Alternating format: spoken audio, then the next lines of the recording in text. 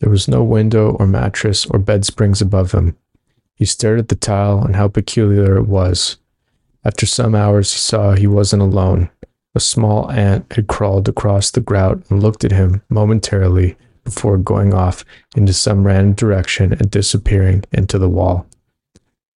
His elbow was swollen, his knuckles still torn, his face was bruised, his vision was blurred. He was unsure of his thoughts. They seemed knotted and pointless. He found himself drenched in sweat and at times like his heart had stopped beating entirely. For a moment he imagined there was a horse who had walked off of a bridge and badly hurt its legs. A tow truck then discovered the horse's body and dragged it off down the road. The horse whimpered and wished for an end of its suffering. Herman woke up from a slamming sound, realizing the extent of his dream. A plate of spiral noodles came in through the door. When he saw the noodles, he laughed and did not know why. He felt resentment and graciousness. He laughed and lay on the ground thinking of the spiral noodles. His laugh had become ghostly, and the sound of it reminded him of his friend Paul. When the laughter emptied, he felt he entered a certain fog, and in that fog, he felt that he had almost kicked that bull terrier's ass.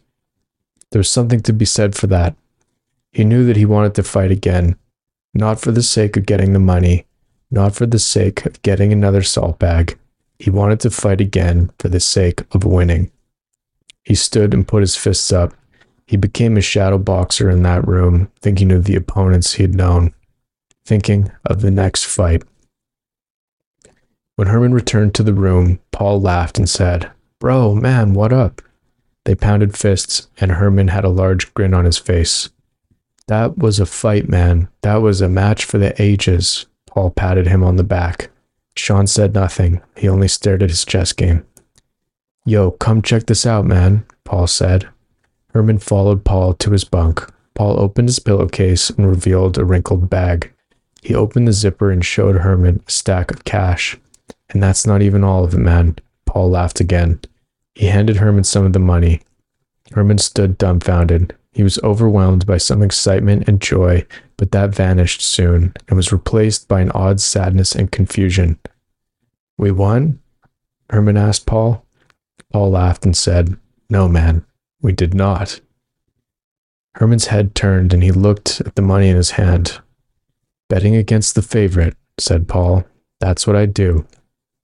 Paul could see that Herman didn't understand what he meant. "Well, man," Paul said. He sat and opened a plastic soda bottle and took a swig. He offered a sip to Herman. "Most everyone who bet, they bet on you to win, after what you did to those guys in the can," Paul said. Herman nodded. "And my strategy, bro, is always the same. Betting against the favorite. Gotta go against what everyone else is doing. It doesn't mean you always win, but when you do, man, when you do, you'll be laughing your way to the bank." Herman looked at the money in his hand again, and he understood now it was because the bull terrier kicked his ass. Paul laughed something maniacal, and Herman felt its chaos. Herman felt sorry, perhaps for himself, or perhaps for something more than that. Paul said, "Bro, we got the money." A strange wave of nausea overcame Herman. Now that he had been without the salts for some time, he was not as desperate as he was before. But he did not want to let Paul down, and he did not forget how they helped him. He handed the cash back to Paul for his share of the dandruff salts. They ate their breakfast, stood in the yard, read their books, and went back to the room to train and take salts.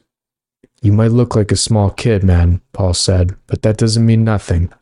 They lay on the ground, and Paul wrapped Herman's legs to fit around his neck, showing him a chokehold. "This is my signature move, bro. You could defeat any opponent with this." They grappled, and Herman had trouble holding his legs around Paul's neck. Paul said, "Man, I ever tell you about my buddy Larry?" "No," said Herman. "We were sitting around at home, bored out of our trees, and we thought, man, you know what? We should try to rob a bank. So I went into my mom's closet, and I got one of her stockings, and I put it on my head and wore it like a mask. I looked like a pro, man, and I brought Larry in a jar. He's a newt. I put another stocking over the jar too, so we both had masks." Herman was out of breath and trying to grapple Paul back into the chokehold.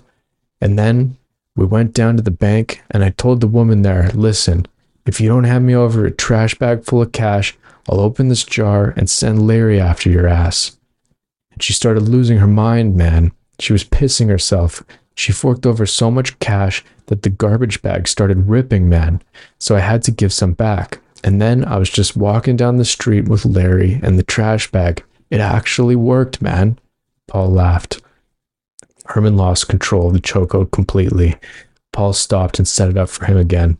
And man, I didn't even know what to do with all that money. So I went into the gas station and I tried to buy every single bag of potato chips off the rack. Literally put them all on the counter. But the guy there was so pissed, man. He wouldn't even sell me them. So I took a matchbook from the counter, like the complimentary one, and I lit all those chips on fire. And then the clerk was screaming his head off. He was freaking out. The place was filling up with smoke and we had to bail. I tried taking the money with me, but the bag ripped on the sunglasses thing. We ran out and got across the street. And you know what, man? What? Said Herman. He finally had Paul in the chokehold. We kept thinking the gas station would explode, but it didn't. Probably for the best, man, but man, you should have been there, bro. It was hilarious. Paul flipped over. You see how that is? He said. Herman nodded and became frightened at the look in his eyes. He thought that Paul may soon use him as a mop. That's what you gotta do, man. That's the lock I'm talking about. You do that, I'm telling you, you could destroy anyone. I don't care who they are. You got it? Herman struggled to keep his legs in that formation. Now you got it, man. Pull in, Paul said. But Herman saw that he would strangle Paul if he did that. Come on, man, Paul said again. But Herman wouldn't do it. Paul screamed, Herman, do it, man.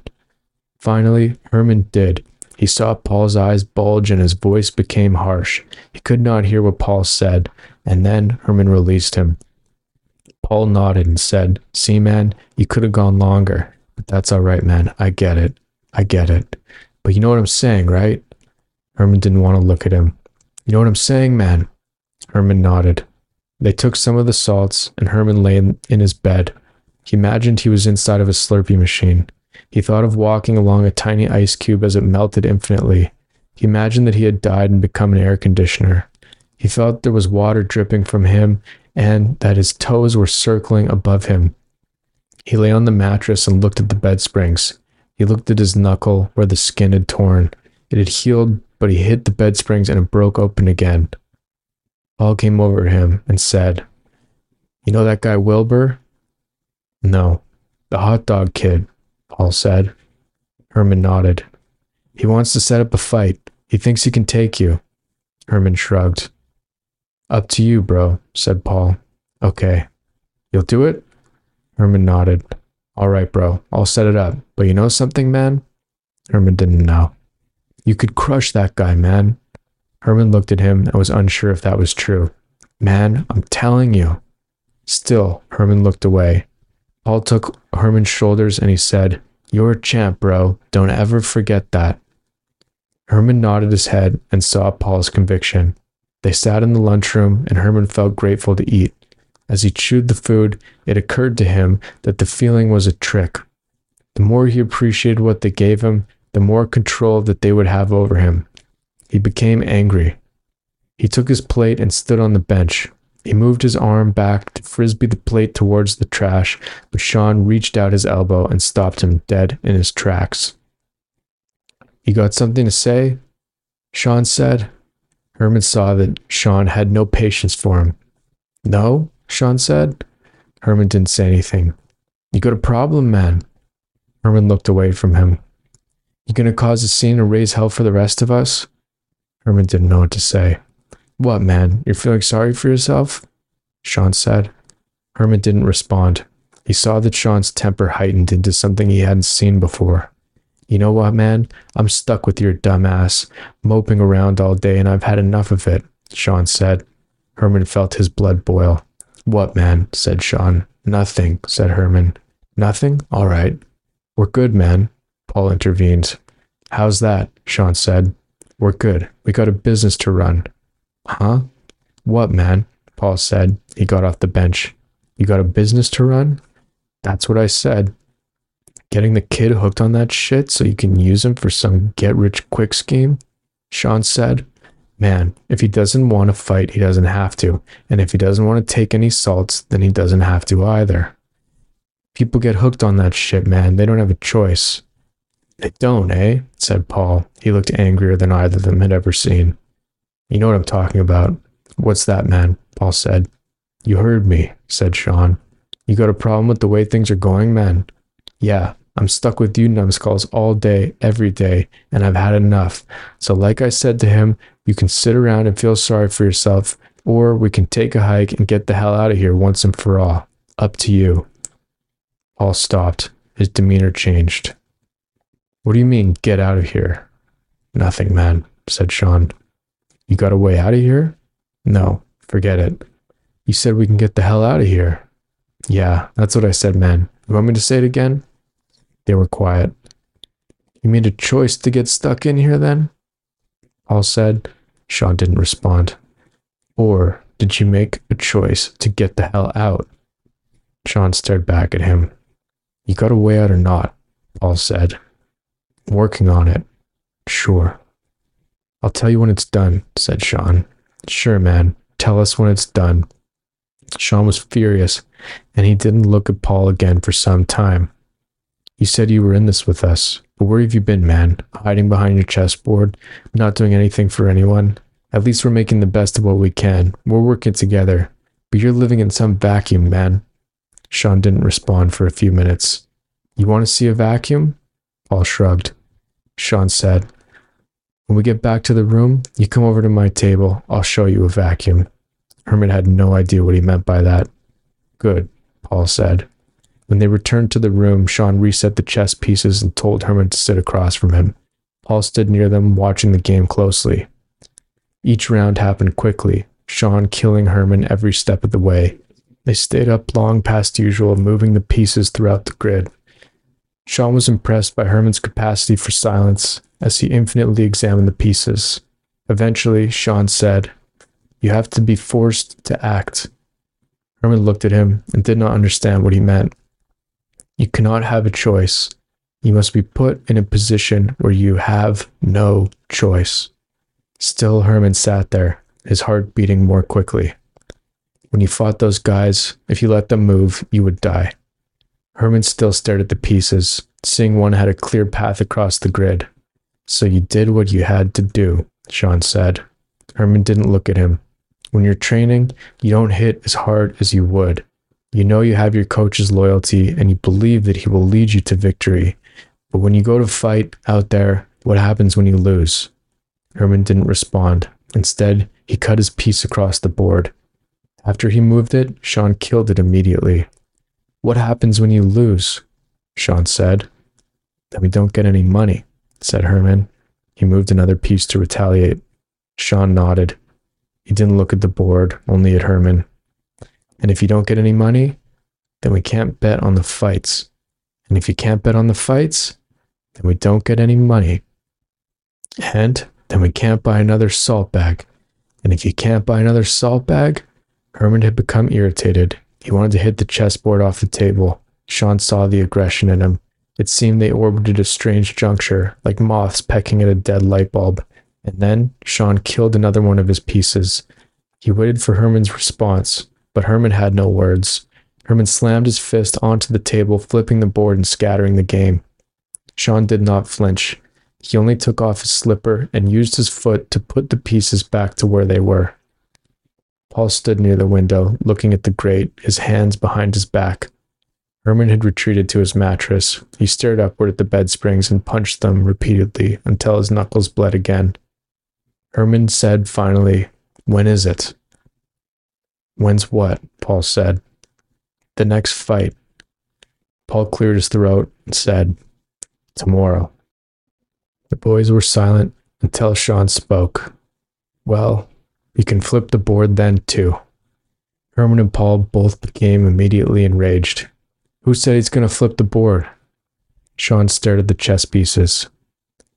Who said he's going to flip the board? Paul said again. If he can, he will, said Sean. Still, Herman was infuriated by Sean's comment. Sean cranked his head towards him and said, "There's a part of you, man. People will always tell you that you have a choice. But if you look closely enough, you'll see there's a part of you that doesn't." Paul now understood what Sean meant. He looked at Herman also. The clarity mustered some thought of the lunchroom guard. Herman remembered his body contorted in the pooling blood. He had been forced to act then, and he had won the match. He did what he had to do. He was pushed too far into the corner, and there was no choice. Herman returned to the chessboard. He moved his piece. Sean responded by killing it and taking it off the board. Herman could see now why it should not have been where it was. They stood around the yard. The crowd was bigger than last time. They clustered around the parking curbs. Paul stood at Herman's side. Across from him was the hot dog kid. His body looked like it was made of cheap meat, and his face looked like a stale bun that even pigeons couldn't peck their beaks into. He spit onto the ground and stretched out his neck. He had a high-pitched voice, and as soon as he saw Herman, he said, "Yo, look at this little bitch." Herman tossed his shirt onto the ground. He felt his fists and squeezed them in and out. He hopped up and bounced along the pavement in his sneakers. He could see the fear on his opponent's face. He knew it like it was his own. The ref yelled for the fight to begin. Herman met him at the center of the board and took the first swing. The crowd lit up. The hot dog kid came after him, swinging fast into Herman's ribs. Herman went down but rolled and got up again. He was dizzy and tripped over himself. The hot dog kid laughed and beat on his chest like a gorilla. Herman tried going after him, but he got smacked again. He was even dizzier. He fell onto the pavement. The ref went over and started to count him out, but he got back up. He squeezed his eyes shut and tried to recalibrate himself. The hot dog kid came after him again, and he punched Herman over and over, hitting him left and right. Herman could hardly breathe. He kept his hands out to block the punches, but it wasn't working.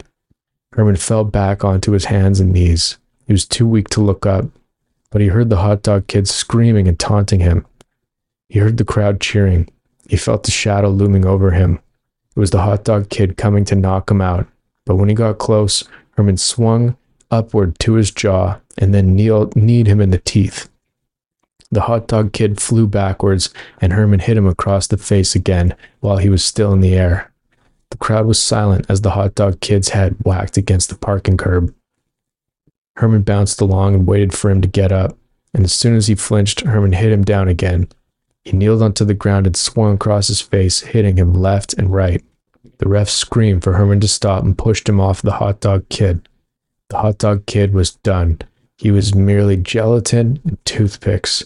Herman had kicked his ass, fair and square. The ref took Herman's fist and held it into the air. He yelled, "We have a winner. We have a winner." Paul ran over, and Herman couldn't wipe the grin off his face. In the midst of the crowd scattering, some guys came up to Paul and forked over all kinds of cash. They returned to the room, and Herman stood like a rabid animal. A profound hyperactivity had come over him. He screamed and punched his fist against the wall.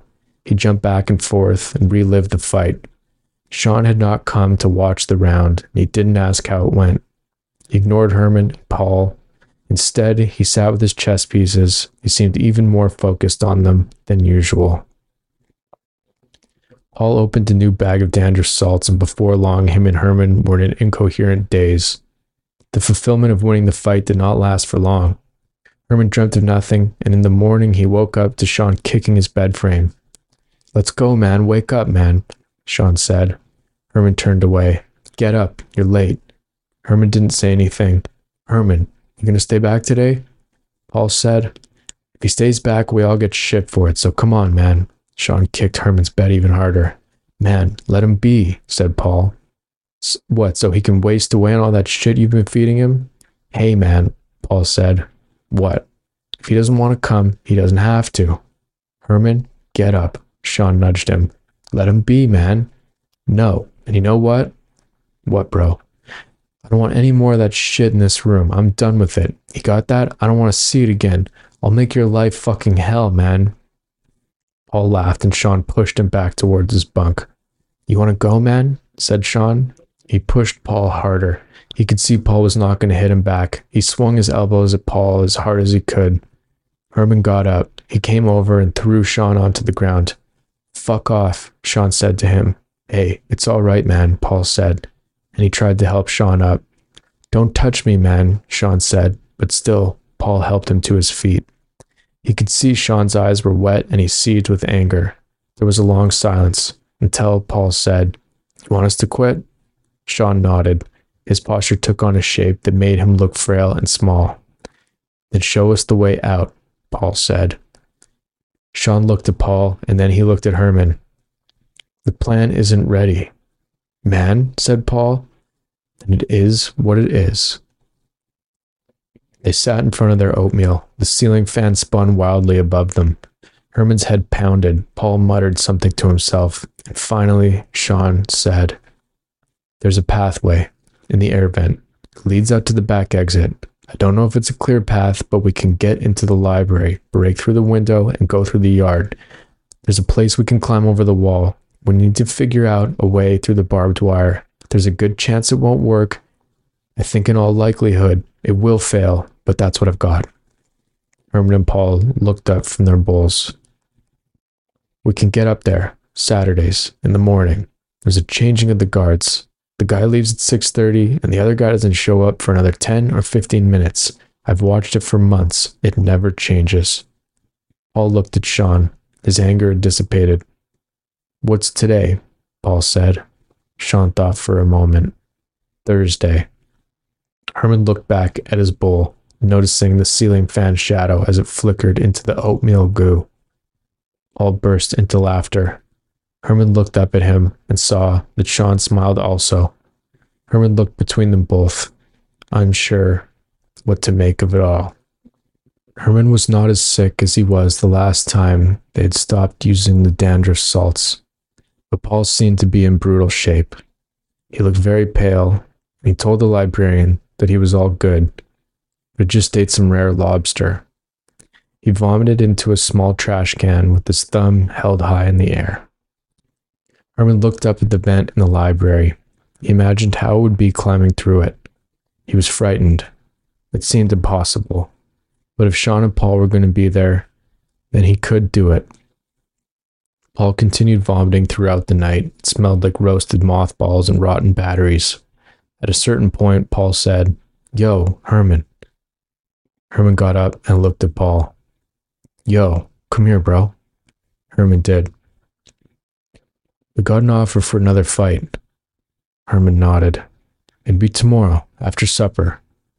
Paul vomited into his plastic bag. "If you aren't up to it, then all good, man." Herman looked at the windowsill. He saw some clouds floating across the night sky. They seemed pointless to him, until a bright light flashed within them. The plane slowly tore through the cloud. He watched it until it faded off. "Okay," said Herman. Paul nodded and said, "Cool," and vomited again. Herman lay on his mattress. He thought of what he would take with him when they left. He wanted to take his pillow, but he knew that he wouldn't be able to fit it through the vent. He didn't have much else. He looked up at the bed springs. "Hey, guys," Herman said. Sean looked at him. "Are we going to stick together after?" "Hell yeah, brother," said Paul. "Got nowhere else to go," said Sean. In the morning, Herman woke up and saw Paul was not awake. He went to wake him. Paul smiled and said, "All good, bro." Herman saw how sick he was. "You guys go ahead. I'll be good for the fight." Sean heard Paul's tone and knew he was too ill to leave the bed. Sean and Herman had their breakfast. They read their books. They stood in the yard. They ate their supper. They returned to the room, and Herman saw Paul had not moved. He went to him and saw an empty bag of dandruff salts. The white speckles were sprinkled all over Paul's shirt. He saw that Paul's eyes were open, but his body was limp. Herman shook him and said, "Wake up, man. We got to get to the fight. Wake up, man." But Paul did not move. Sean saw Herman trying to wake Paul, repeating his name over and over again, desperate for Paul to go with him to the fight. Sean said to him, "Come on, man, I'll go with you, let's go." He turned Herman away from Paul. As they walked down the hallway, Herman continued to look backwards to see if Paul was going to come. They went out to the yard, the metal doors slammed against the concrete. There were more guys standing around the asphalt than the last time. They saw Herman, the smallest amongst them. They saw him looking at the ground, and then saw him looking upwards at the empty blue sky. Herman let his eyes blur over. He tried to think of nothing, but the fear of the crowd weighed on him. Herman looked upward, trying to find a jet stream, but there was nothing there. Sean saw that Herman was lost somewhere in the empty sky. He put his elbow on Herman's shoulder and said, "You see that part of the wall there?" Herman looked and nodded. Sean said, "That's where we can climb over. There's a chunk in the concrete where it's busted. So you get through this fight, you remember that busted piece. That's where we're going, all right?" Herman nodded, but he was wary, and in that moment, he saw the capacity for them to fail. He understood what Sean meant when he said the plan wasn't ready. But he also understood what Sean was trying to do for him in that moment. Sean said, "It's not perfect, but it's the best we've got. So it is what it is." The ref came up to them and said, "Where's Paul?" Sean stood in front of Herman and said, "He can't make it." "We still going for the match?" the ref said. Sean looked at Herman, and Herman nodded. "Yeah," said Sean. The ref looked wary at Herman and said, "Fine, let's go then." They followed the ref, slow-moving as he was, and Herman saw a shadow emerge and pass. He looked upward and saw no clouds. Instead, he saw that the shadow was his opponent, the whale, a guy who had been locked up for longer than any other kid, a guy whose size eclipsed the others. He cracked his knuckles and looked down at Herman, the pipsqueak. Sean watched as Herman looked back at the doors, hoping Paul would appear. "Herman," Sean said, "you can take this guy, all right? I'll get tired fast.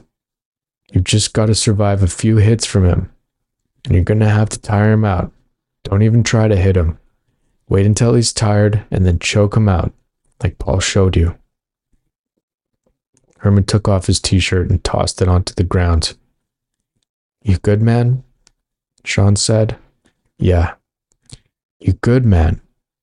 Sean said again. Herman nodded. He hopped up and down, he alternated his fists, he looked upward again, now seeing two chemical streams arcing across the sky. The ref stood between them, reaching his hands outwards, and then he screamed for the fight to begin. Herman jumped and looked at his opponent. The whale was a juggernaut. Herman continued to hop, closing the distance between himself and the sky and burying his feet into the pavement, circling the whale. He saw an opening to strike, but withheld his fist, and instead the whale took the opening and smoked Herman in the chest. It was as if the whale had swung his tail like a wrecking ball. Herman face-planted against the concrete like a tiny minnow.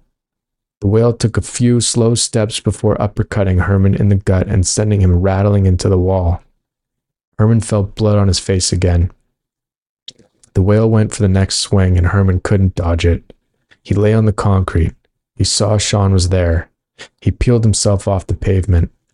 Herman stood dizzy, his fists up, waiting for the whale to come at him again. The whale circled him and gave Herman a fake jab, and still Herman couldn't dodge it. His swings were too broad. Herman looked at the whale and recognized the expression in his eyes. It was absent and hollow, like how the salts made him. Like how they made Paul. The whale went to jab Herman. Herman leaned in and headbutted him. The whale smiled.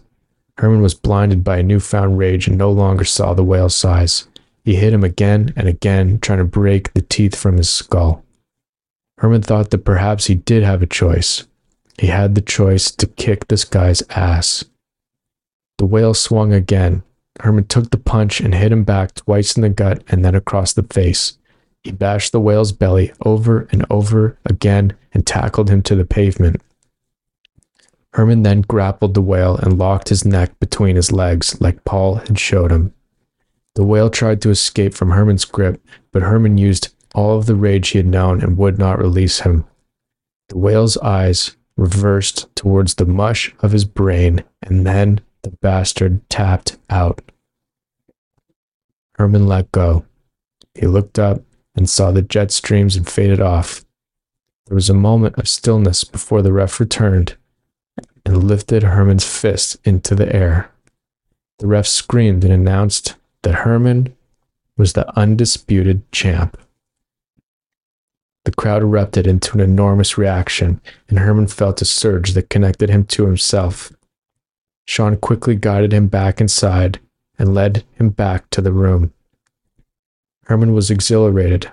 He went to Paul and he said, "We won, man. We did it. He tapped out. I did it. Just like you showed me. We did it, Paul. We did it." But his friend still lay motionless in the bed. Herman said to Paul again, "Man, we won. We won." Still, Paul didn't respond.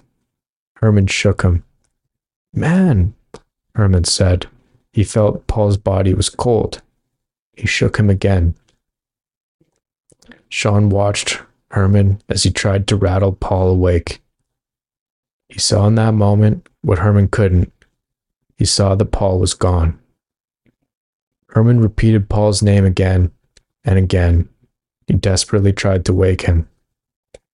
Sean went to Herman, tried to take him away from Paul's body, but Herman could not hear what he said. Sean stood there next to Herman and did not leave his side. Herman raged into a fit. He stood in a fury and desperately tried to wake his friend. But Paul did not respond, no matter how hard he tried. And eventually, Herman understood that Paul was dead. They sat on the ground beside Paul's bed for hours. Eventually, Sean got up and went back to his chess set. Herman still sat on the ground looking between Paul and the window. When the first light came, Herman saw that Sean still had not packed up his chess pieces. He sat glaring at some problem. "Are we gonna go, man?" said Herman. Sean didn't look up. "Man, we gotta go, right? Come on," Herman said. Sean still did not say anything or acknowledge Herman. Herman looked through the door into the hallway. He saw the guard from a sliver in the window. He watched as he walked around the corner and went out of sight. He looked back at Sean, who still looked at the board. He understood that Sean was not going to come. Herman put on his sweater and looked back across the room. There was nothing else to take with him. Sean saw that Herman wanted to say something to him, did not have the words. "You were a good friend to him," Sean said. "You were too," said Herman. Sean nodded towards the door. Herman nodded to him. Herman opened the door and went past the hallway. He climbed up the fire extinguisher and got up to the air vent, slipping, seeing that he could narrowly fit. He hit the grate repeatedly until he was able to enter the vent. He crawled through like a dust rat, following what was in front of him. He had no sense of which direction to follow.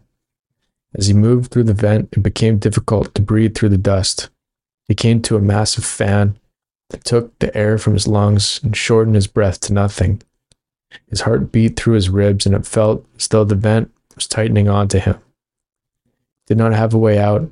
The pathway was too narrow for him to turn himself around. Still, he tried, but his leg got stuck on some edge. He twisted onto his back, trying to free himself, but could not get free. He kicked the top of the vent repeatedly until the metal broke. He fell and plummeted through the ceiling. He lay on his back. A fluorescent bulb dangled from a wire above him. He saw that he was lying on top of the bookshelf. He coughed and rolled off of it and fell onto the ground. some books raining down onto him. His body was covered in dust. He saw that his leg was cut and that it bled through his sweatpants. He took the shelf that had come off of the hinge. He limped towards the window and used the shelf to tear through the wire until there was enough space for him to get through the grate. He smashed open the glass and felt the air from the yard. He went towards it, but stopped before he climbed out. He looked back at the mound of books that had fallen off the bookshelf. He rushed back and scavenged through the titles, rummaging through every pile until he found his book. He took it and limped back to the window, and then he heard the door open. The librarian stood, holding his coffee mug. He saw Herman, bloody and covered in dust. Herman froze, and the librarian saw his desperation. He saw the busted air vent, the mess of books, and the broken window. The librarian tried to be calm and said to Herman, "What's going on?" Herman did not respond. The librarian saw that Herman held the book that he told him he would read. Herman squeezed his fist and looked towards the yard, towards the foothold Sean had showed him, but he could not see it from where he was. "Where will you go?" the librarian asked him. The question overwhelmed Herman. He did not know. Herman became more scared then. More scared than facing the bull terrier, more scared than facing the hot dog kid, more scared than facing the whale. "I'll ask you to leave that book behind." The librarian looked at the window, the broken glass, and the torn wiring. "If you stay, Herman, they don't have to know you did this. But if you try to leave, I'm going to have to stop you." Herman felt the blood on his leg, and with that, he dropped the book and ran towards the window. The librarian grabbed him. Herman tried to squirm and fight from his grip, but even the whale's strength was nothing compared to the librarian's grip. He pinned Herman down to the carpet. "Are you going to run?" the librarian asked him. Herman breathed heavily, looking through the barbed wire, towards the yard and the part of the wall that Sean had showed him to climb. He tried to see where it led. "I'll let you go, but you need to tell me you aren't going to run." Herman could not squirm out of the librarian's grip. He screamed for dear life and tried with everything he had to escape, but even his blind rage was not enough. The librarian dragged Herman across the ground so that he could reach the phone. He lifted it and held it between his shoulder and ear, and he called who he had to. Herman's face pushed against the carpet. He saw only an endless mound of books. Part 3. Some kind of metal toilet protruded from the wall. He was surrounded by yellow tile. The yolk of every egghead before him. They had all bashed their skulls open. He stared up at the orbiting light above. His eyes became tiny black dots. He imagined the bed springs above him, like oven coils heating, bleeding out, combusting, and exploding. He imagined the entire earth burning to a crisp. He lay his cheek onto the strange tile. He looked for an ant or a speck of dust. A strange glimpse of himself reflected back. His skull resembled a worn tire. He felt he was becoming a mere floor tile. He felt he was becoming snot. He was dragged down a hallway he had never been to before. He was thrown into a shower. The water pierced against his skin. He saw some guy's feet under the partition next to him. The people around him spoke in a language he didn't understand. He was taken out of the yellow room, past rows of guys in barred cells, until he was thrown into one of his own. He hid behind the bed that was there. He didn't know how many days had passed. He stared downward and felt his sock against the concrete wall. To occupy his mind, he bent his toe slowly. Every so often, he saw the guard's boot going along the hallway. He heard the ring of keys on the guard's belt. When the guard passed, he looked past the bars and saw the bleak horizon. There was a metal door at the end of the hall. He stood outside and saw how his breath showed in the cold. He watched the basketball players run back and forth across the court. He recognized some of them from the shower area. He recognized their language as the one he didn't understand. He looked at the dirt and the grass. The wall was much higher here than it was before. Barbed wire wrapped around it constantly, like the keyring on the guard's belt. He saw a squirrel caught between it all. He stared at the exhaust coming from a giant vent on the side of the building. After a while, the steam broke and settled, and then, for seemingly no reason at all, it started again. He scrubbed between the grout near the laundry unit. The drum of the machine clanked along in some inefficient rhythm. He dumped soap onto the ground and scrubbed for hours. He was taught to use a massive iron press. He pressed every shirt and set of pants after they came out from the dryer. Time moved invariably, each day passing into one another. He looked towards the window at the yard. He saw the air become more idiotic with each passing day. Outside, he studied the vent and the steam. He remembered how he had seen it before as a thin, distant wisp. He saw that some guy was trying to get his attention, but he ignored him. Instead, he focused on the steam and watched how it went upwards and wrapped around the building and came up around the back of the wall. The guy was a pest and wouldn't stop trying to get Herman to speak to him. He continued to say, "Man, hey man, man, hey man, man." Herman didn't want to speak to him. He felt he was going to lose it and kick his ass. "Yo, man, yo, yo." Finally, Herman looked at him. He was small like Herman, but his face looked much older. "Yo, come here, man."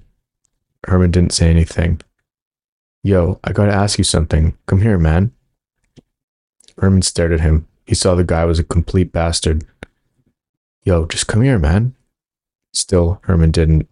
The pest walked up to Herman and said again, "Yo, man." Herman saw that he had something concealed in his hand. In that moment, the guy took out some kind of blade and tried to jab it towards Herman, but Herman caught his hand and grappled him down. Herman took the pest's arm and tried to break it, but he didn't have the strength. Instead, he wrapped his elbow around the guy's neck and began to choke him out. Herman saw there were more guys coming towards him. They moved close together, and one of them said, "All right, man, chill, man." Herman did not respond, and he did not ease up on the pest. He saw the blade on the ground. "Easy, kid," one of the guys smiled. As the guys got closer, Herman moved back from them, tripping over his heels and kicking the blade out of reach. He saw they were coming to surround him. He still backed up. One of the guys lunged forward and tried to grab him. Herman swung at the guy and clocked his jawbone. He swung again and sent the guy down. Another guy went for him. Herman dodged him, got him into a headlock, and then swung his fist into the guy's forehead. Another guy came in. Herman tossed the guy he had in a headlock and tackled the other into the pavement. He got in as many hits as he could, but soon he was surrounded by fists and sneakers. They ceaselessly rained onto him. He no longer tried to fight back and only huddled on the ground like a turtle. Only then did they stop kicking his ass. The pest said, "Karl Holtzman sends his regard," and then he spit on Herman and they all took off. Herman limped back to the doorway. He leaned against the wall and used it to guide himself back to his cell. He woke up on the cement mattress. His eyes narrowly opened. His bones were bruised and he thought only of the steam that came from the back of the building. He tried to find an angle that he could see it from the laundry room window. He squinted and tried to look past the clouds that blocked his view. He scrubbed the soap suds. He slipped and the sponge splashed into the bucket. The soap stung into his swollen eye. He listened to the machine drum cycle. He pressed the iron into the cotton, suffocating each fiber like the legs of an insect. It went on like this for days. As his body began to heal, he returned to the routine that Paul had taught him. Each push-up moved the clock forward. The sun fell into the dirt like a cat toy. The light clawed out and played dead. He climbed into the machine drum. He tried to find a way to break it open. Maybe he could tear it from the wall and somehow pass behind it. But his strength was not enough. He could not find a way out. Outside, he stared at the vent, the mass of steam pouring upward to the sky. Each cloud some remarkably stupid shape fading off into a null and gray death. Herman looked upwards. His eyes were no longer as swollen as they were. There was a long gap between the top of the building and the vent. Perhaps with a running leap, he could make it across to the top of the wall where the coiled barbed wire was. He clenched his fist and thought about that escape. He watched the exhaust as it poured upward from the vent and thought that it would suffocate any living animal. His concentration was broken when he saw that group of guys again. He recognized most of them, including the pest, but there was someone else with them. He was very tall and wore a long jacket. His mouth and chin were narrow like a squid's beak. He was older than Herman by many years and walked very slowly. His hands were tucked away. He came up to Herman and offered him a handshake. "You got a decent fight in you. Anyone ever tell you that?" the guy said. Herman looked at his hand, and he looked at the pack of guys behind him. "What's your name, kid?" he said to Herman. Still, Herman did not accept his handshake. He saw that the man became angry. He turned his back to Herman and walked back to where the others were. Then they all rushed to Herman again. Herman shook out his shoulders and rolled out his neck. He hopped upwards and got his fists ready. When he woke again, his face was more swollen. It looked moth-gutted. He was unable to move his leg ordinarily. He limped along the cages, narrowly being swiped by the guard's baton. In the lunch line, he stared at the potatoes through the glass and saw the daytime moon, a reflection in the window. There was a fan in the hallway. It clicked perpetually and was unable to rotate back. He looked upward at speckled concrete. The dreary stalactite inched towards him. He saw dust form onto a pebble. He ceaselessly considered a small green bug that had fallen onto his shirt.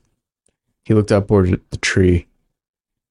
Toward the steam that escaped from the building, he watched how it immersed itself into the sky.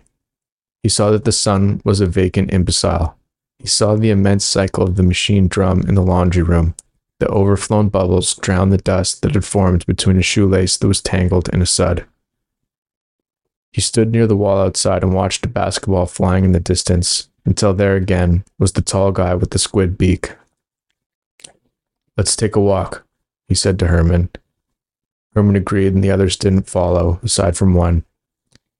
"Don't worry about him, Herman," the squid beak said. He introduced himself. "Carl," he said, and offered his handshake again. Herman took it this time. "I heard you won a few rounds in Mule Castle," Carl said. "Kid like you took out the whale, hey?" Herman nodded. "Well, I need your help with something," Carl said. "Those guys," he nodded at the basketball players, "I have a message to deliver to them. If you do that, it'll go a long way for you here. It's crowded where you live, and I'd hate to see you more than you have to." Herman didn't entirely understand what Carl meant. He was more focused on the guy who followed behind them. If he needed to get his ass kicked again, then so be it. They watched the basketball game. Carl said, "If you were someone else, kid, I'd end you right here and now. But I'll be honest with you. There's something about you. I can see myself in you if I was tougher, if I could stand up on my own. But I can't, because, Herman, I care what people think. I care about controlling them. I gotta be ahead of them, or they win. That's what's in it for me. I want to be on the top. I'm the boss, no matter what. That's what I care about. But you? I can see you don't care about any of that, do you? You don't need anyone except yourself, isn't that right?" Herman looked at him and was annoyed by what he said. Carl smiled. Herman saw the others watching them. "Hey," said Carl. "It's only you and me talking. They're just a bunch of boneheads. In the real world, I can introduce you to some guys that can really make things happen." Herman didn't know where to look. "What? You're feeling bad for those guys? Come on, man. Worrying about them? That's going to bring you down. You'll lose yourself. You know that, don't you?" Herman was confused. He had some sense that Carl was trying to read his thoughts. "You don't do what I ask. Well, you know what? It's like I said. If you were someone else, I'd have snapped your neck already. But you've got a way about you. I know you aren't scared of them. And maybe you aren't scared of me. So what is it, man? What do you want?" Herman looked away from him. "Girls, you name it. Drugs, cars."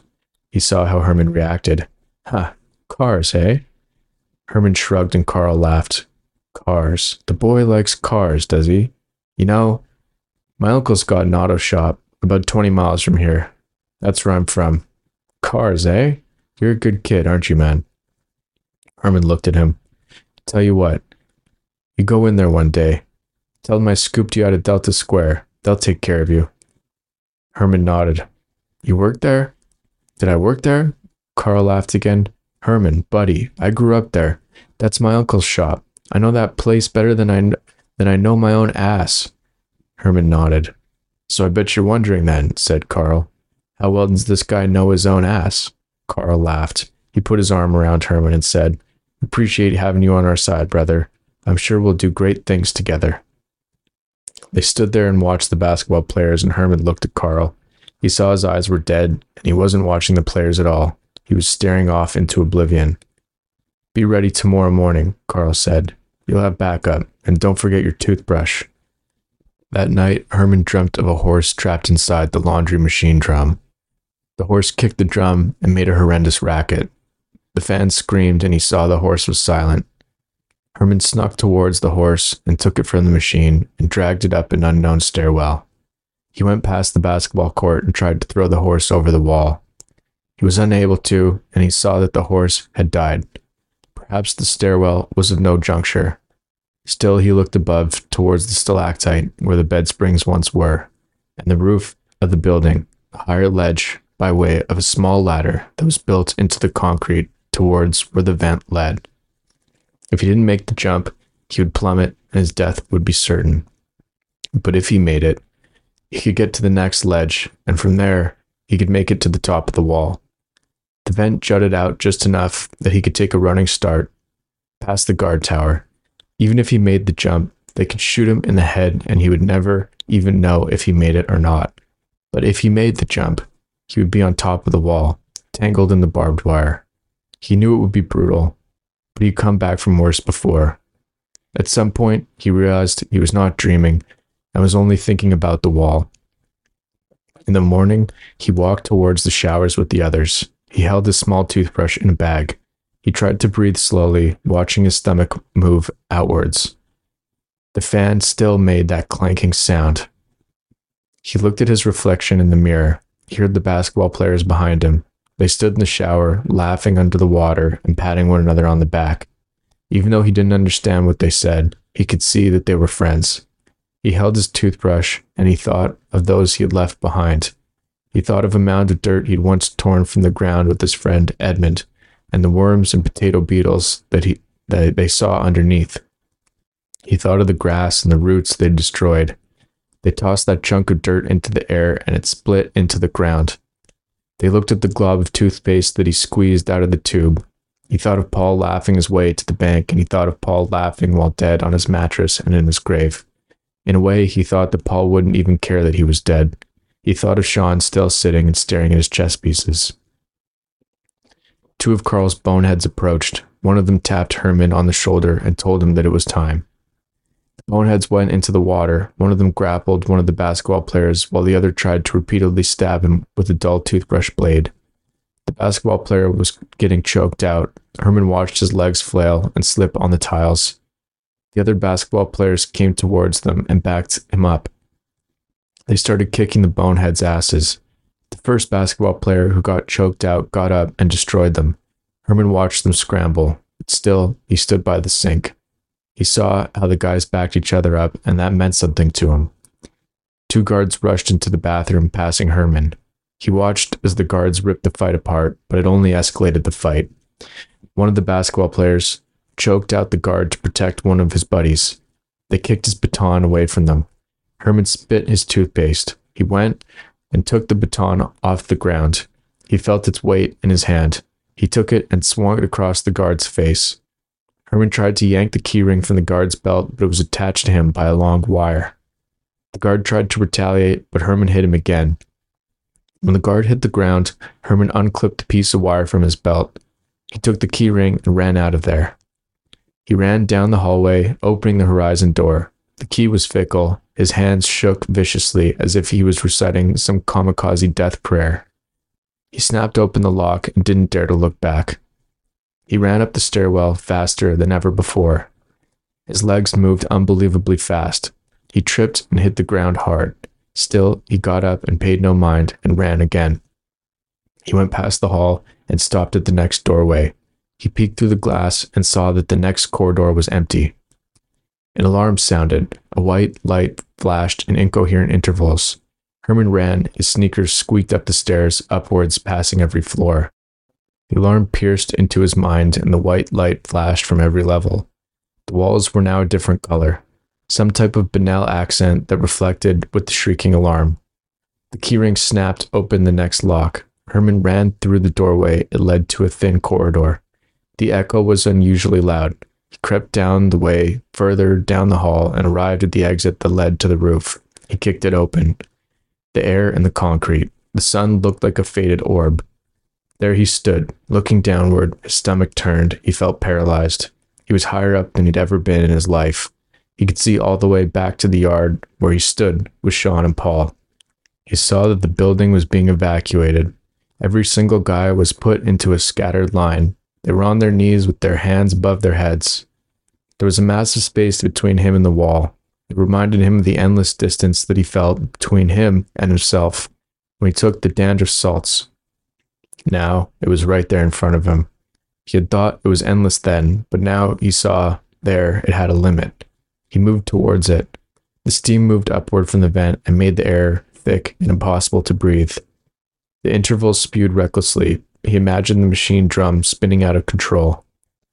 The runway was pathetic. It was much smaller than what he had assumed from below.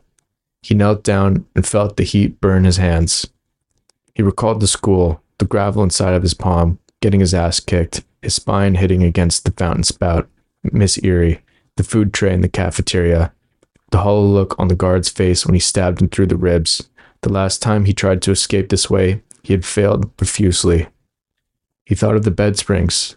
The shape they had formed was still burned into his mind, and his friends, of course, laughing their asses off. He thought of himself with them, the sardines and the chemtrails and the oatmeal. He thought of going back for that book, how he'd almost died for it. The fights he had won and the fights he had lost. The bull terrier, the hot dog kid, and the whale. And now he had no choice. This was all he had. He ran, crossing the vent, his sneakers clanking along the metal. He ran as fast as he ever had towards one great leap. He floated across like an injured bird, falling downward and slamming onto the next vent and grabbing hold of it. His hand slipped farther. The metal was hot and skid along his arm. He grabbed the grate and held on. The steam now forced impossibly against him. His hand slipped. He used all of his strength, like one diagonal pawn, and pulled himself upward.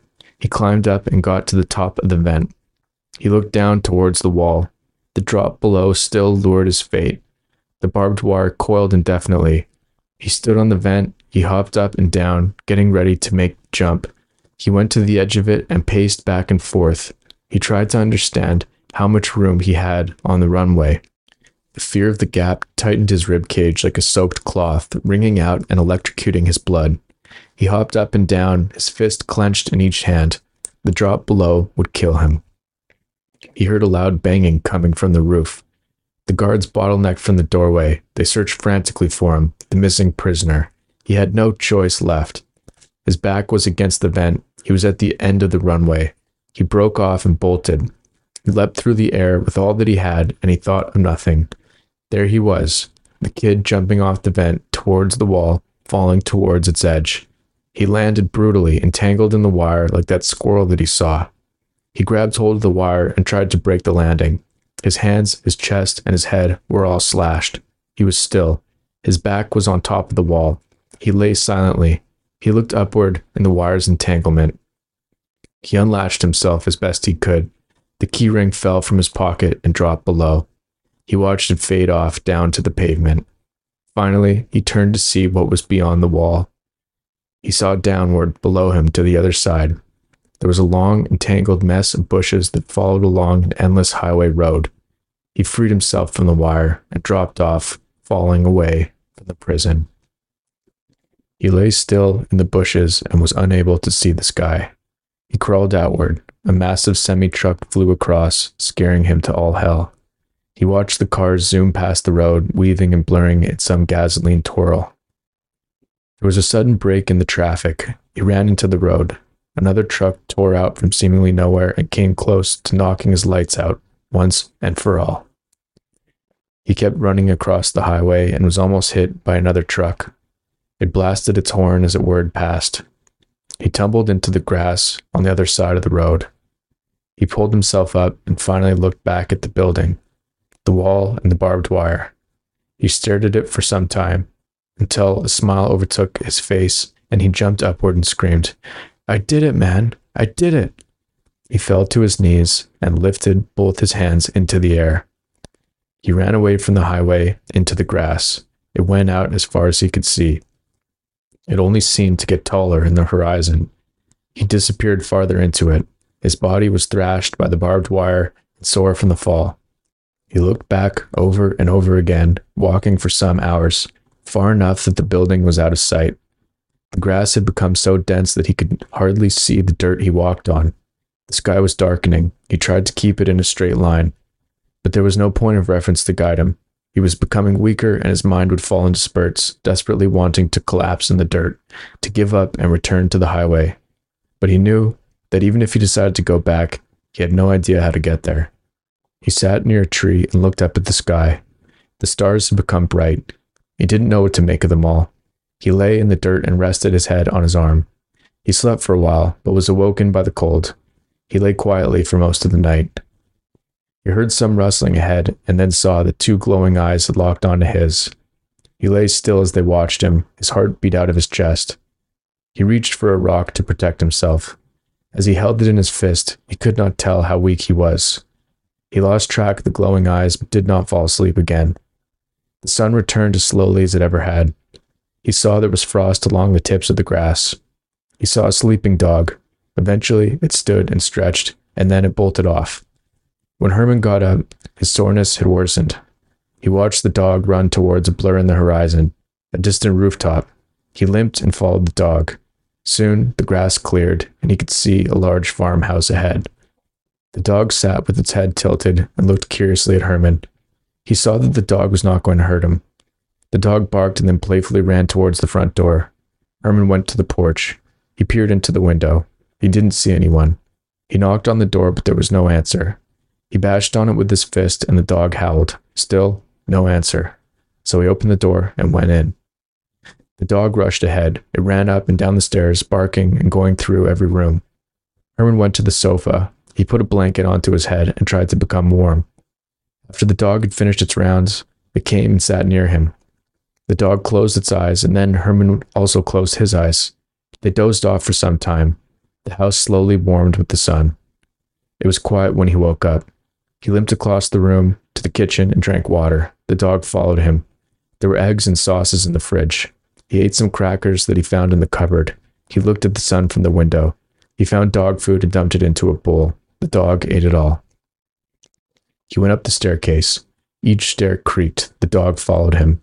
He went into a room that was stacked full of books and papers. Another had a sink and a shower. The last had a bed and a putrid smell. He covered his nose with his shirt. Some old guy was sprawled out on the rug, his pajamas tangled and soiled.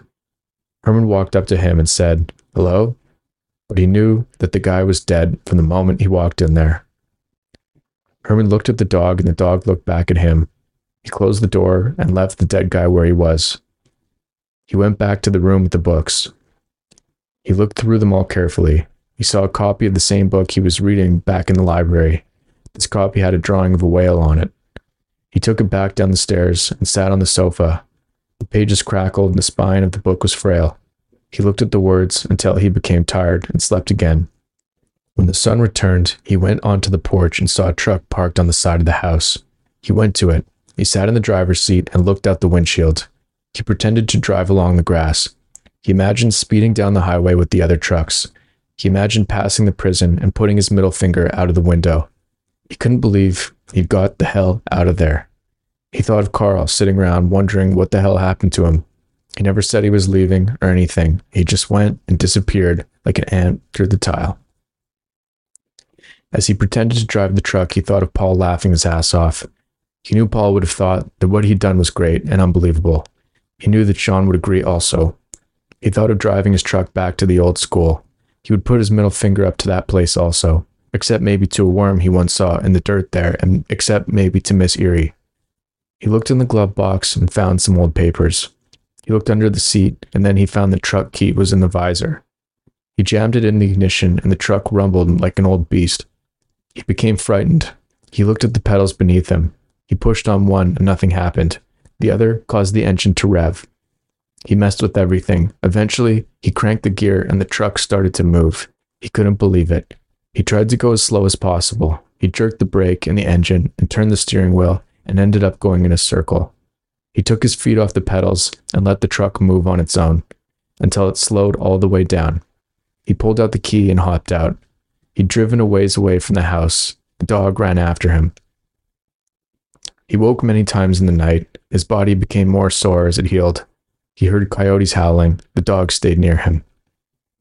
In the morning, he went into the dead man's bedroom and took the smallest clothes he could find. Finally, he changed out of his bloody prison uniform. He found a button-up shirt and a pair of shorts that fit him like pants. He tightened them up with a belt. He found a baseball hat on the shelf and put it on. He looked in the mirror and thought he looked all right. He went to the shed out back. There were all kinds of tools there. A lot of them were rusted and broken, and for the most part, he had no idea what any of them did. But still, he wanted to mess with them. There were all kinds of shovels and axes. There was a lawnmower and some old cans of gas. He powered up a big flashlight and saw a shelf that was filled with jars. Each one was filled with a different kind of screw or nail. He wanted to take one of them and throw it against the wall so that it would explode. He picked out a good shovel and thought of where he would dig. He walked up a hill behind the house. The dog followed. He used the shovel to pull the dirt from the ground. The dog shuffled its paws and flung the earth towards the sky. Sometimes the dog would bark and then run straight through the field for no reason. They became tired and went back inside. Herman gave the dog another bowl of food. He decided to eat some himself. He didn't spit it out, but it was strange as hell. Herman put the frying pan on the stove and lit it up. He saw a burst of gasoline cloud upward towards him. He jumped back and the dog barked. He cracked in one of the eggs. The yolk made a strange shape in the pan and the goop whitened in the heat. He watched as it crackled and blackened. He turned off the flame, and when the pan cooled, he ate the egg. There were crunchy bits from the way the egg burned and from the eggshell that got into the pan. Still, Herman felt proud of himself for cooking up that egg. He slept for some time and turned on the flashlight when he woke up in the night. He still limped as he walked and spent most of the next few days digging the hole.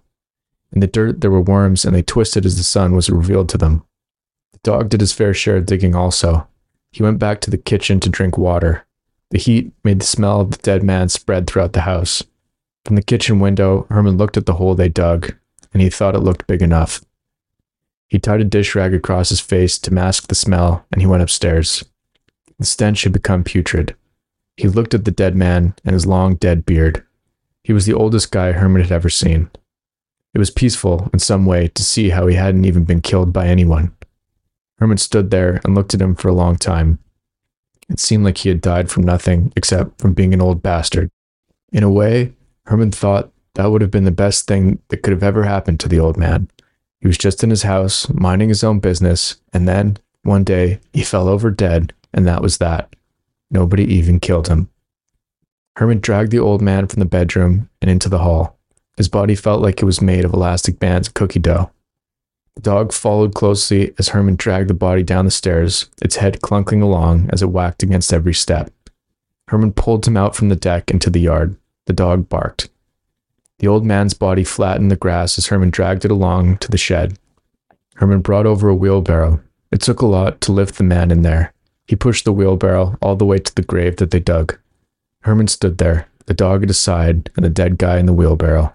The sun was on its way out. "Well, man, any last words?" Herman said. The dog barked and howled towards the afternoon moon. Herman nodded and then tipped the wheelbarrow and dumped the body into the grave. They shoveled the dirt back into the ground, back to where it came from. In the morning, he was awoken by a truck driving towards the house. He got up and saw a woman hop out of it. The dog bolted out the door and ran towards her. Herman ran through the back door to the shed. He heard the woman yelling, "Dad, the hell are you?" He looked through the tools, the saws and the rakes, the jar of nails. There was a small hatchet. He didn't want to use it on her, but he needed something to protect himself. The dog barked and the woman kept yelling and looking for the old man. Herman could hear her coming towards the shed. He held the hatchet and hid behind the doorway and waited. He saw her shadow loom in, and then he bolted out of there. He ran past her and bolted as fast as his legs would go. The dog ran with him, and she chased after them. He ran through the grass, away from the house, and towards the road. She yelled at him to stop and to come back, but he didn't listen. He could sense that she was gaining on him, and as he looked back, his foot slipped and he tripped on some divot in the dirt. He fell into the grass and felt the hatchet stab beneath his ribs. He lay in the grass and did not move. The dog barked and licked his face. It lay next to him. He saw the hatchet was stuck into his stomach and he screamed. The woman caught up to him. She knelt down and saw the hatchet standing upright. She saw how frightened Herman was. When she reached towards him, he tried to get up and run again, but he couldn't. He screamed and tried to stop her from getting near him. His eyes had become feral. "Slow down. It's okay. I'm not going to hurt you," she said. He saw the fear in her eyes as she looked at the hatchet again. He tried to pull the hatchet out, but she stopped him. "Don't." She grabbed his hand. He tried to escape her grip, but he couldn't. Every breath he took hurt him badly. He looked at the sky and could no longer understand what color it was. It seemed that his vision caved in on itself. He thought of the lunchroom guard. He thought of Paul. He thought of the old man. He looked at her. She saw that his breath had begun to slow. "This is going to hurt," she said, "but you're going to be okay." She put her hand on his head. This calmed him. His eyes closed and she pulled the hatchet from him. He felt the most pain he had ever known in his life, and blood poured from where the hatchet had been. The woman removed her shirt and used it to push down on the wound. She saw how his breath became more shallow. "You're going to be okay," she said a few times over. She wanted him to respond. She said, "All right?" He did not know if his eyes were open or closed. He could only feel the pain of the wound. She tried to calm him. Eventually, he said, "Don't call the cops." She was relieved to hear him speak, but was curious about what he said. When he finally opened his eyes, he saw the sun breaking off her eyelashes. Soon, his vision faded off. When he came to, he lay on the table, and the woman was gently cleaning the wound. She saw that he was awake and said, "Hi." He looked at her face and saw that she had a strange hook-like nose and small eyes. He felt like he didn't recognize her. "You're going to be okay," she said to him. He saw the dog was close by. "What's your name?" she said. He didn't respond. "No name, eh? Well, all right. I don't got a name either then." Despite seeing how much pain he was in, she smiled. "You're going to be okay. The bleeding's slowing. If it was any deeper, you'd be in trouble. Any higher up could have stabbed your heart out, but you're going to be all right." She saw his face was still flush and white. She took some pills from the medicine cabinet and brought them back with a glass of water. "Take these." She tried to prop him up to make it easier for him to swallow, but it hurt him too much to move. All right, relax." She took the pills back. She crushed them into the glass of water and gave it back to him. It hurt him to drink it, but he got most of it down. Eventually, she brought him to the couch. The dog lay on the floor beside him as he slept. She searched the house repeatedly, but could not find her father. She tidied up the kitchen, tossing what was old and preparing what she could with whatever food was there. She peeled some potatoes and took some frozen sausages from the freezer. When Herman woke up, his stomach was extremely sore and it was hard for him to move. She came over with another glass of water and some potatoes and sausages.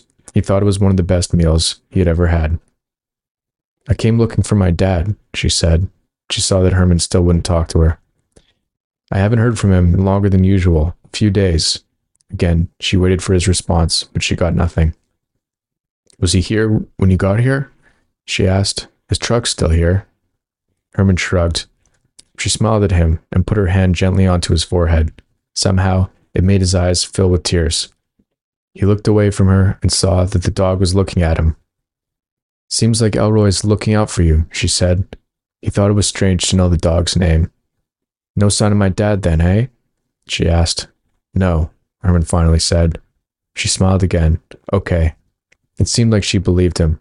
He wasn't going to tell her that they buried him in the yard and parked the truck over his grave and that the worms were eating his brain. He decided then that he would rest for as long as he could, but he knew that he would have to leave as soon as he was strong enough. He slept and dreamt of the lunchroom guard and how it would have felt to have been stabbed. He still remembered the look on the lunchroom guard's face when the pencil broke past his skin. He remembered how the guard gasped and reached towards him. Herman woke up and thought of his dream. He thought that in a way, it would be easy to die. The woman changed the bandage on Herman's wound. She asked him where he came from. She asked who his family was and where he was going. He didn't have a good answer for any of it, so he stayed quiet. "Were you reading that book?" she asked him. He nodded. "Did you like it?" He shrugged. "My dad liked that book quite a bit. He tried to get me to read it when I was a kid, but I thought it was too long." She saw him smile at that.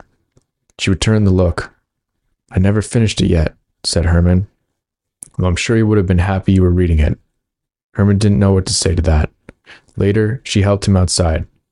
He sat on the deck with the dog and looked at the sun while she made them some food to eat. She brought it out to the porch. They didn't say much while they ate, and afterward, she let the dog lick the plates. "You want to go into town?" she asked. She saw how that scared him. He said, "I guess so. You stick by me, we'll be all right. Elroy can come too." The dog looked excited to hear that. "You're a quiet one, aren't you?" she asked. "No," Herman said. That made her smile. He put on the hat he found. They got into her truck and drove into town. It was the smallest town Herman had ever seen in his life. They went into the supermarket and looked at everything on the shelves. They got granola bars and crackers and a box of ice cream bars and more meat. He watched her take her wallet and hand all the money to the cashier. They went to the river and ate the ice cream bars. He saw frogs jumping off the rocks and going into the water. He smiled when the water splashed upward. "Good frogs, eh?" she said. "Yeah," he nodded. One of the frogs jumped near him. It had big eyes and reminded him of the librarian. The dog came over, and the frog became scared and jumped into the water again. Herman laughed and he looked at the woman. She was smiling also. When they arrived back at the house, the woman gave Herman more of the pills. He lay on the sofa and she sat with him. She placed her hand on his forehead and eventually he fell asleep. He was slow to move in the morning. The woman and the dog weren't there. He got up and went to the freezer and took another ice cream bar. He opened the wrapper and took a massive bite. He looked out the window and saw a car slowly driving along the road. He saw the woman standing on the porch, the dog by her side. The car turned off the road and drove towards the house. The woman waved as it approached. The person who got out of the car looked like some kind of narc to him. It was time to go. He stumbled out the back door, went through the gate, and ran past the shed. The hatchet injury was still sore. It slowed him down, but still he moved as fast as he could, until eventually he disappeared into the tall grass. The trees overshadowed one another, and he could no longer see the sky. He looked at the ground, at the pine cones and the dirt and the rocks. He saw a beetle on his ankle, and he flicked it off. His stomach bled onto his shirt. He thought of the old man in his grave and imagined the worms crawling from his nose and his mouth and his eyes. He imagined himself being eaten alive by coyotes. He imagined them eating him down to the bone. He thought of the dandruff salts. He thought of the pencils stabbing through the lunchroom guard. He went farther into the woods and looked around the dirt. He took the strongest stick that he could find. Maybe it would give him a fighting chance to defend himself against whatever was coming to hunt him. He sat beneath the tree and sharpened the stick with a rock. He thought of returning to the school and using the classroom pencil sharpener on it. Then he could stab through anything that came after him. He held the stick like a spear and tested its sharpness against his hand. He imagined a bear coming towards him, and he pushed the spear outwards and thought of piercing through the bear's gut. He imagined swinging the spear across a coyote's jaw and jamming it through its skull and its brain. He imagined the narc that the woman sold him out to and no longer felt as frightened. He walked more slowly, sitting to rest as he needed. He followed the rushing water ahead. He sat at the base of the river and felt the stream in his hand. He knelt down and drank and saw minnows swimming. He spent a long time there. Eventually, he caught one of the minnows in his hand and ate it like a sardine. He waited to see if any more fish would come. He wanted to hunt one with his spear. Every few minutes, he saw a splash jump from the water ahead. He waded through the water, but the fish were too fast. He left the stream and continued through the woods, hoping to find a small critter to eat, but there were none. The light was running out and it became dark again. He walked as long as he could, trying to follow the moon. Eventually, he sat beneath a tree and became frightened and cold. He hoped to see a plane pass, but none did. He looked at the stars and thought they were closer to him now than ever before. Somehow, through it all, he still pictured the bed springs from his old room. Each time he nodded off to sleep, he would jolt awake and feel his heart beating out of his chest. His mind raced too quickly to grab a hold of any single thought. He woke up and realized he had let go of his spear. He desperately searched through the dirt until he found it. He did not go to sleep again after that. When the sun returned, he began to walk again. The hatchet injury felt more sore in the morning sun. He walked slowly and eventually saw an opening in the trees. There was a long field that went on towards some scattered and destroyed hay barrels. There were cattle staring aimlessly at the road ahead. One of the cattle turned and looked at him. He looked at the tip of the spear and imagined stabbing it through the cow's neck. But even if he killed it, he didn't know how he would cook it and eat it. He thought of all the hamburgers he ate in his life and had no idea how they got to be like that. He went up to the cattle and looked at its eyes. Eventually, he went to the road. Whenever a car passed, he would duck behind one of the hay barrels. He walked along until he saw a water tower on the outskirts of another town. He wanted to climb it and drink whatever was in there, but he didn't see a way up. Before he entered the town, he broke off the sharp end of the spear and concealed it by his side like a dagger. He stood on the sidewalk. There was a payphone and a gas station. There was a row of small shops and an open sky. Eventually, he found a supermarket. Annoying music played on the radio.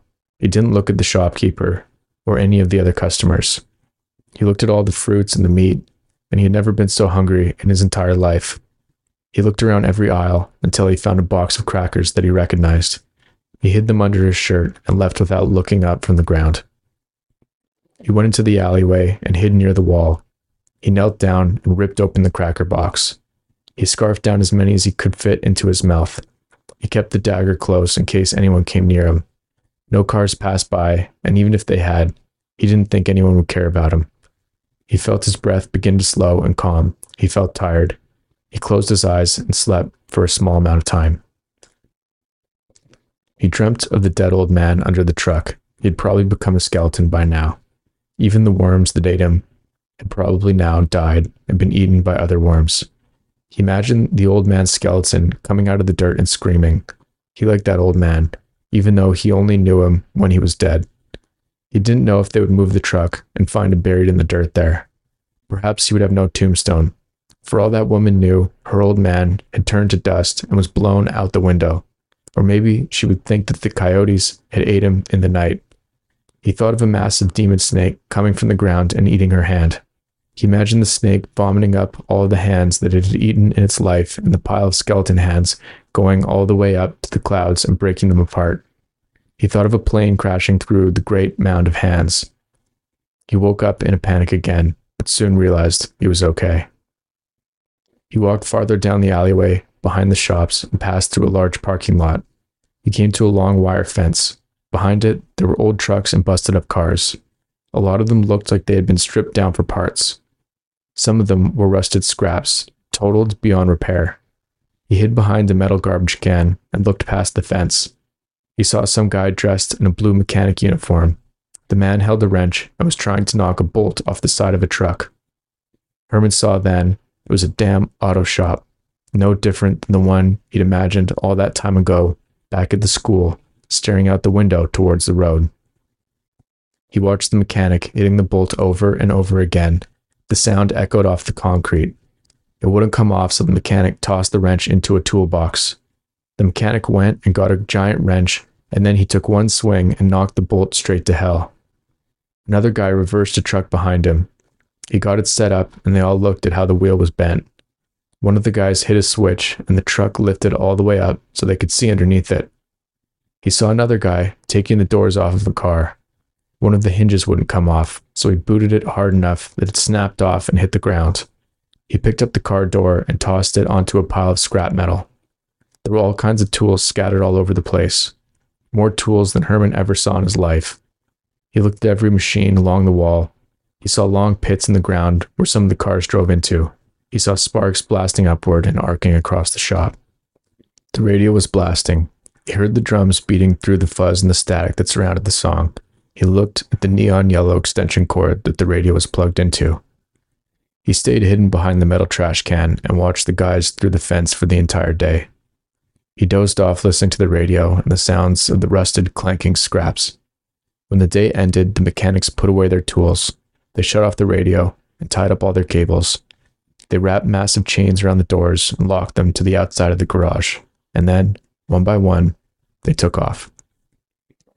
Herman waited until they were all long gone. He walked along the fence and tried to find a way in. The top of the fence was wrapped in barbed wire, and he didn't want to get mangled in it. Instead, he used his dagger to bust up the dirt. He kicked at it and scuffed around, digging out chunks until eventually he got to the bottom of the fence. He yanked it from the ground and was able to tear out enough to fit through. He walked around the yard, looking closely at all the vehicles. He tossed one of the busted doors the same way he saw the mechanic had. He messed with all the scraps that were left out there and pretended that he was a mechanic. He climbed into one of the trucks. He sat in the driver's seat and imagined he was driving it down the road. He went into the back seat and laid down. He held the dagger across his chest, and he slept through the night. He was awoken by the chains unraveling off the garage doors. He saw the door crank open. One of the mechanics stood there drinking a cup of coffee and blocking the morning sun from his eyes. Another guy was dragging an extension cord across the dirt. Herman watched him plug it into the shop radio and fiddle with it until it powered up. Herman saw that the mechanic with the coffee was looking at him. He scrambled, slid open the back window of the truck, and climbed out. He jumped off the back of the truck and tumbled in the dirt. He ran towards the fence, but the mechanic stood in his way. "Howdy," said the mechanic. Herman swung the dagger and tried to stab him, but it snapped in half. "Easy, kid." Herman took deep breaths and tried to dart off, but the mechanic grabbed him. "Not gonna hurt you. Take it easy." The mechanic let go. Herman fell backwards. The mechanic saw how weak and exhausted Herman was. Still, Herman tried to get up again. He tried to get past the mechanic, but he couldn't. Finally, the mechanic put his hand on Herman's shoulder, and it defeated him. All he could do was stand there and stare up at the mechanic. The mechanic saw Herman's eyes well up. He could see the kid had been through hell. He took his hand off Herman's shoulder and took a sip of his coffee. "The hell are you doing sneaking around here?" Herman shrugged. "I asked you a question." Herman looked at him and finally said, "Do you know Carl?" "Carl?" Herman nodded. "What about him?" the mechanic asked. He looked angry. "He told me he knew this place better than his own ass." The mechanic smiled and said, "You one of Carl's buddies?" He turned to the others and yelled, "This kid knows Carl." They all nodded and looked happy to hear that. "All right, follow me," the mechanic said. Herman nodded and followed him into the garage. "You from the city?" the mechanic asked him. Herman was unsure what to say. He nodded. "Speak up." "I am," Herman said. "Your folks there?" "I don't got none." "No folks, eh?" Herman shrugged. "All right, take a seat, kid." Herman did so. The mechanic gave him a donut and poured him a cup of coffee. Herman gnawed off a huge chunk of the donut and sipped the coffee. It brought a smile to his face. "What's your deal then, kid?" "Carl said I could get a job here." "A job, eh?" Herman nodded. "Speak up then," the mechanic said to Herman. "I want to fix up busted cars and work in an auto shop like this one." The mechanic smiled and said, "All right. What kind of jobs you done before?" "Fighting and cleaning up the laundry." "Where at?" "At the prison," Herman said. The mechanic stopped what he was doing. He nodded and said, "Huh." Herman had a stoic look on his face. The mechanic said, "Few of us have been in and out of there." Herman nodded. "It is what it is, eh?" "Yeah," said Herman. "Suppose we'll get you a shirt then." As they walked across to the other end of the shop, a beat-up tow truck pulled into the garage. It dragged a police car that was near totaled. The windshield was smashed and the hood was crushed. "Follow me," the mechanic said to Herman. They walked towards the tow truck. A disoriented cop stumbled out of the passenger seat. "Morning, Sam," the mechanic said to the tow truck driver. "How goes?" the tow truck driver said. "Bit of a wreck here, eh?" the mechanic said. The tow truck driver nodded. You good? The mechanic said to the cop. The cop slurred his words and was unable to keep his balance. Skid around the bend off the 410, he said. Hey kid, why don't you go on and help the officer out with a coffee and something to eat? Herman nodded. He went up to the cop and walked him to where the coffee was. He poured him a cup and gave him one of the pastries. Thanks, kid, the cop said. Herman nodded and noticed the cop smelled like an old sock. Herman looked back at the mechanic. The mechanic saw that Herman did what was asked of him. He nodded for Herman to come back over to him. Herman crossed the shop, and the mechanic handed him a work shirt to match the other guy's. See that bucket? The mechanic said. Yeah, said Herman. Go ahead and fill that. Use the tap there. And then bring it back over. Herman nodded and headed over to the bucket. He took it to the tap and turned the water on. The bucket filled fast and became heavy. Still, Herman was able to lift it, back across the shop, over to where the mechanic told him. The end.